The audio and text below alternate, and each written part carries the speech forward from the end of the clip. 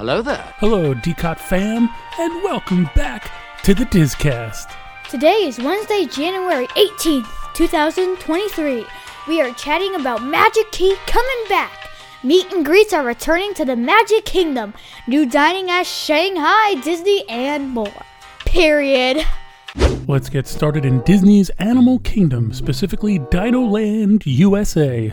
The rolling planters have finally been removed from around Aladar the Iguanodon and the fountains in front of Dinosaur in Disney's Animal Kingdom. The planters have surrounded the fountains since at least September 2022. It'll be nice to see Aladar when heading over to the attraction. Now hurry and go get that dino! Over to the Magic Kingdom, with so much coming back like Pete's Silly Sideshow meet and greet experience this past weekend, what could be next? Well, it looks like Ariel's Grotto. Ariel's Grotto has been closed since March 2020 when COVID-19 safety protocols led to Disney World temporarily pausing traditional meet and greets. It will now be reopening on January 22nd, 2023.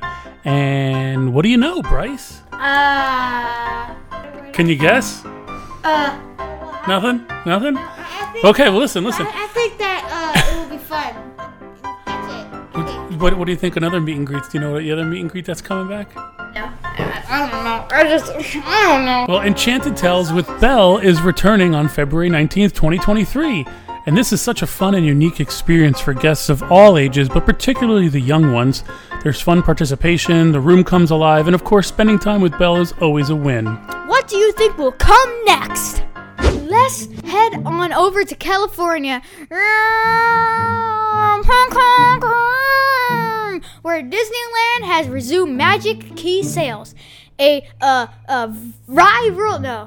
can do the rest, A virtual queue has opened to purchase tickets. The announcement is as follows. That's what I meant to say. Please note that due to high demand, Magic Key pass availability is limited, and being in the queue does not guarantee the ability to purchase any Magic Key pass. Note, new pass sales will be paused each night at 10 p.m. Pacific Time.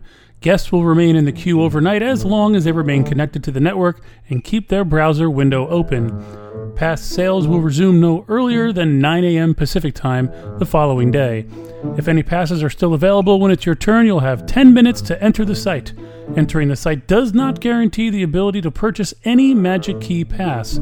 New pass sales are available online only. So if you're trying to get that Magic Key, best of luck. Also in Disneyland, Mickey's Toontown sign is back, and with a new look. When I saw this news, and before I could lay my eyes on the sign, I was really hoping Disney didn't it up with a more modern look and feel, like how they've been doing all over Epcot and Disney Springs. Blah, boring. Anyway, good news is they didn't screw it up. The major changes come in the form of character icons for Mickey, Clarabelle Cow, Donald Duck, Goofy, Pluto, Daisy, Chippendale, and Minnie Mouse painted into the Toontown letters. The rotating population numbers also received a new color scheme. Good job, Disney. Now, if you ever remove Roger Rabbit cartoon spin, we'll have to go toe-to-toe. Today in Disney history, on January 18th, 1991, Eastern Airlines, the official airline of Walt Disney World during the 1970s, officially shut down.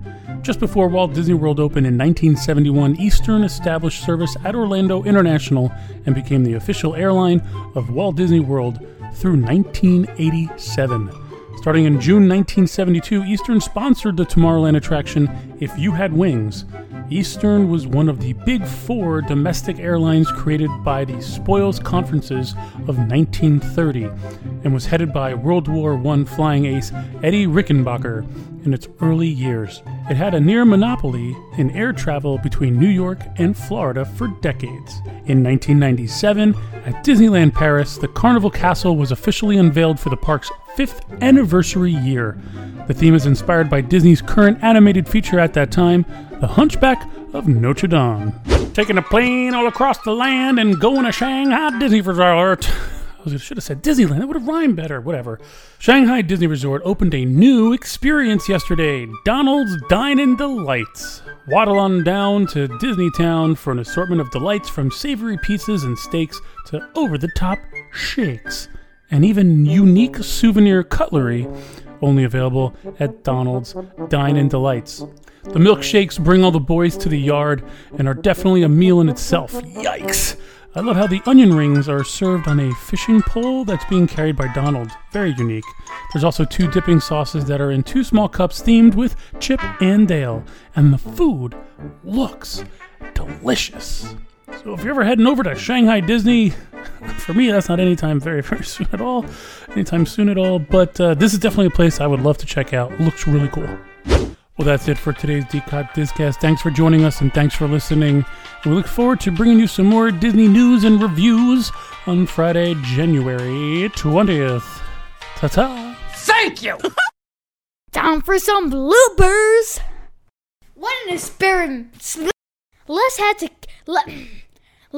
Oh, Oh, brother, this guy stinks!